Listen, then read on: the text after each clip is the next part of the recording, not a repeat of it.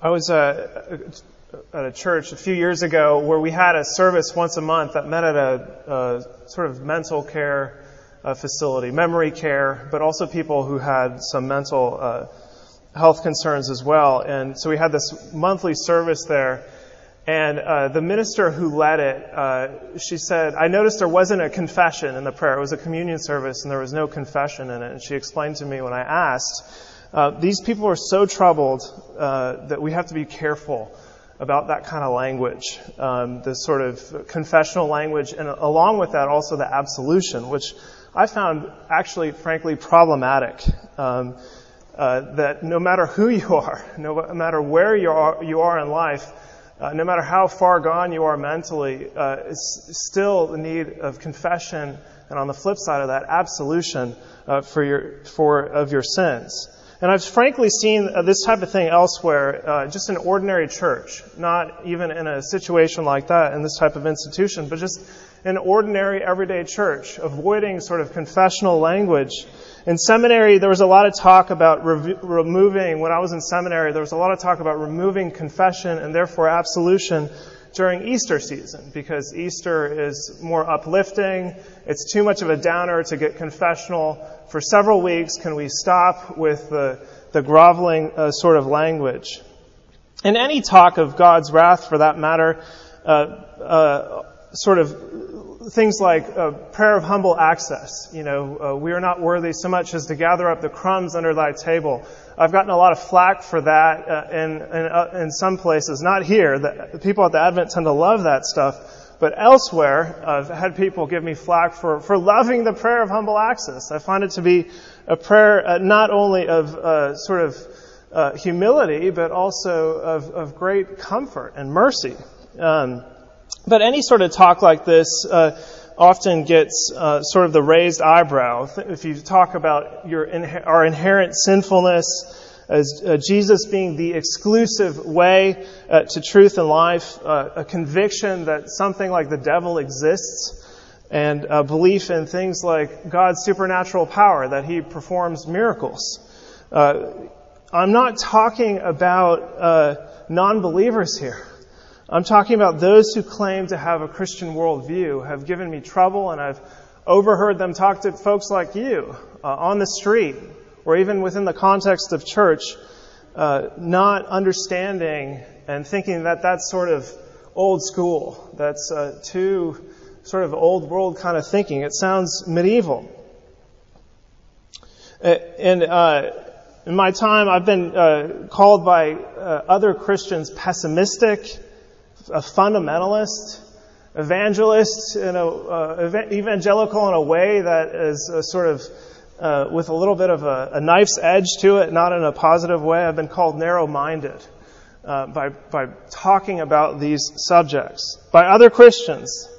And I shouldn't be surprised, because as Paul explains to Timothy in his second letter to Timothy, the time is coming when people will not endure sound teaching, but having itching ears, they will accumulate for themselves teachers to suit their own passions, and will turn away from listening to the truth and wander off into myths. When Paul wrote this letter to Timothy, he was awaiting his execution in prison in Rome. And Timothy was his closest protege, and also the pastor, perhaps bishop of the church in Ephesus. And Timothy was also young, and he lacked confidence in his authority. And this is Paul's parting shot to Timothy, and the church for that matter.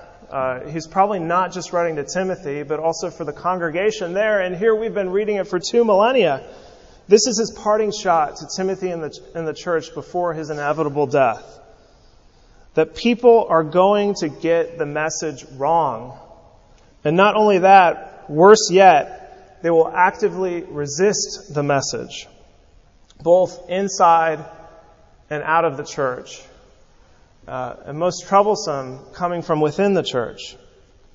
Well, what is this message? I'm not just talking about the confessional kind of language that sounds pessimistic to people. I'm talking about the gospel, the good news of Jesus Christ. As Paul explains in 2 Timothy and elsewhere, this is the message that is the promise of life. The message of the gospel is a gift of freedom, rest, forgiveness, and reconciliation for sinners, the ungodly, as he says in Romans. That is the message.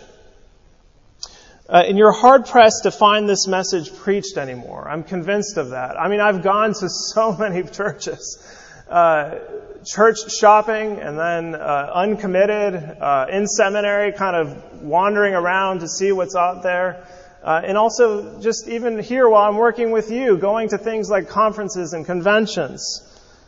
I find that you're hard-pressed, or just listen to the recordings of sermons online. Look at the signs outside of churches. You know, what do they call them? The marquees, where people put the silly sayings.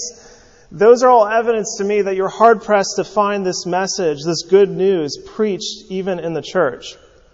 What you'll get often instead is a sort of jumbled up message of morality, spirituality, and intellectual improvement programs. Now, those things are all fine on their own. Don't get me wrong. Like, morality is fine. Spiritual disciplines are fine. Gaining knowledge is fine, but that is not the gospel. And too often, it's been jumbled up and called and packaged as the good news when it is not. And many who claim to have a Christian worldview actively oppose this unchanging promise of life found in Jesus Christ. And it's been like that ever since Paul wrote this letter nearly 2,000 years ago. Plus, talk about a time when we have itching ears for other messages. Right now, 2016, with all this social media and electronic communications, we're saturated with so much information. The St. Paul and the Broken Bones from here in Birmingham just came out with an album with a perfect title for what we're in is A Sea of Noise. A Sea of Noise is the name of their latest album. I mean, is that not our life? It's so distracting now. I mean, do I even have it on me?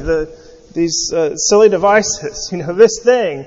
Our itching ears, our itching eyes are looking for something else, and it's so easy to find either there or on our computers or on our tablets. Even when you're pumping the gas now, there are these screens that put on commercials. You're just inundated with other messages. It's only here for like 15 minutes on a Sunday that you hear some good news. Hopefully. There are also those from other worldviews, not just from Christianity, but other worldviews who oppose this message. Last week, I was reading online. I saw this article from the Christian Post about ISIS killing more Christians in the Middle East, in Syria. I mean, this happened just in August, a month and a half ago, and now just come to light and reported. Hear this story. I'm going to read some bits from this news article from the Christian Post to you. The Islamic State militants in Syria heinously tortured and killed a 12-year-old boy, along with 11 indigenous Christian missionaries, after they refused to leave their homeland and renounce Christ. In one village, militants began questioning the ministry workers, the son and the team leader, who had helped establish 9 house churches in the area. After the Christians refused to renounce Christ and explained to the militants that God wanted them to stay in the area to share the gospel, the 4 of them were tortured and crucified in front of a crowd. All were badly brutalized and then crucified, the ministry leader who had trained all of the workers for the evangelistic ministry said. They were left on their crosses for 2 days. No one was allowed to remove them.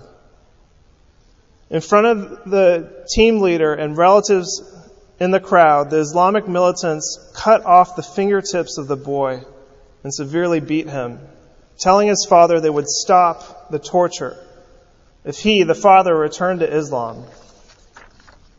The Christian Aid Mission report states, when the team leader refused, relatives said the ISIS militants also tortured and beat him and the 2 other ministry workers. The 3 men and the boy then met their deaths in crucifixion. And that's not all. In another town, the 8 other missionaries who were questioned in another village were beheaded after they refused to convert to Islam. Villagers said some were praying in the name of Jesus. Others said some were praying the Lord's Prayer. And others said some of them lifted their heads to commend their spirits to Jesus. The ministry director explained, one of the women looked up and seemed to almost be smiling as she said, Jesus. They kept on praying loudly and sharing Jesus until their last breath, the director said. They did this in front of the villagers as their testimony for others.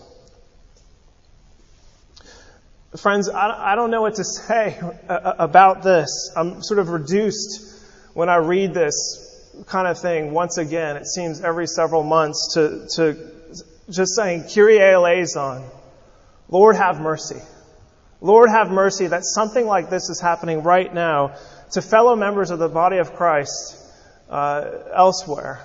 We don't experience it here. We're blessed to not experience that here in the United States, but our brothers and sisters in Christ are experiencing it right now elsewhere in the world. And look, if you believe this message, especially if you teach it, you will face resistance. It might not look like this. It might look more mundane.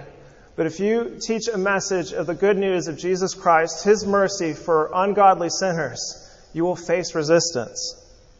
And Paul understood this acutely as he faced his own execution in Rome, because he was preaching this message.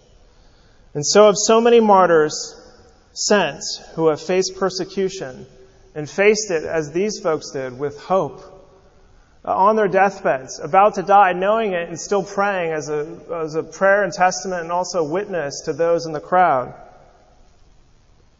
Maybe you feel hopeless with all that's going on in the world. You know, news like this of what's happening in the Middle East, news like this of things that are happening in places like Russia, North Korea, or even here domestically with our presidential election. Maybe you feel hopeless about those things, but I'm convinced that you probably feel hopeless in your own life due to some other trying things that are happening in your personal life. Well, with all this in mind, there's a story about Martin Luther that I've just heard people tell and have read. I've never read the actual source, so it might be apocryphal, but it's a good story. That someone once asked Martin Luther, if you knew that the world were ending tomorrow, what would you do? And he said, I'd plant a tree. I'd plant a tree. Basically what he was saying is I would go on with my life. I would go on carrying on to what I'm doing. You know, just as I planted a tree yesterday, I will plant one tomorrow. I will also keep being a minister. I'll keep being a husband. I'll go on with my life even though what is happening around me appears so hopeless. And I've heard other people say, you've probably heard this cliche, how can, younger folks in their 20s or 30s might say, I don't want to bring a child into this messed up world. I don't want to have children because the world is so messed up. But that's a pack of lies for Christians. That's a pack of lies. Just like Martin Luther, who wants to plant a tree, the Christians should say, despite the messed up stuff that's happening in this world, I'm going to have kids. Because my hope lies somewhere else. Have kids in the refugee camp. Have kids during an election year, for that matter, when you're afraid of what the outcome might be. Have kids in Syria. Or maybe you're not of childbearing age. Plant your tree, whatever that looks like, because your hope is in Jesus Christ. And furthermore, I've heard some people joking about moving to Canada or perhaps staging a revolution on November 9th, depending on what the outcome is of the election, one side or the other. If you're a Christian, you are a resident alien in this country. You are a resident of another kingdom that is ultimate and eternal, and you have a president, you have a king who is someone else. It's not Hillary Clinton, it's not Donald Trump, or one of the third-party candidates. No matter how it turns out, don't move to Canada. Don't stage a revolution.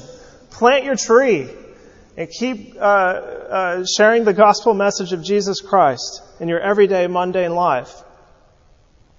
And so place your bets on this instead, that Jesus Christ is the same yesterday, today, and tomorrow. Whether you like it or not, whether you agree with it or not. Whether you live in a mental health care facility, memory care facility, or an Ivy League educated academic, or maybe a middle-class American living in middle America. Continue in what you have learned and have firmly believed. You have the promise of life that is in Jesus Christ. You were wise not because of any human teaching, but through faith in Jesus Christ. Do not turn away from listening to the truth and wander off into competing myths in this sea of noise. Rather, always be sober-minded and endure suffering. There is laid up for you the crown of righteousness, which the Lord, the righteous judge, will award to you. Amen.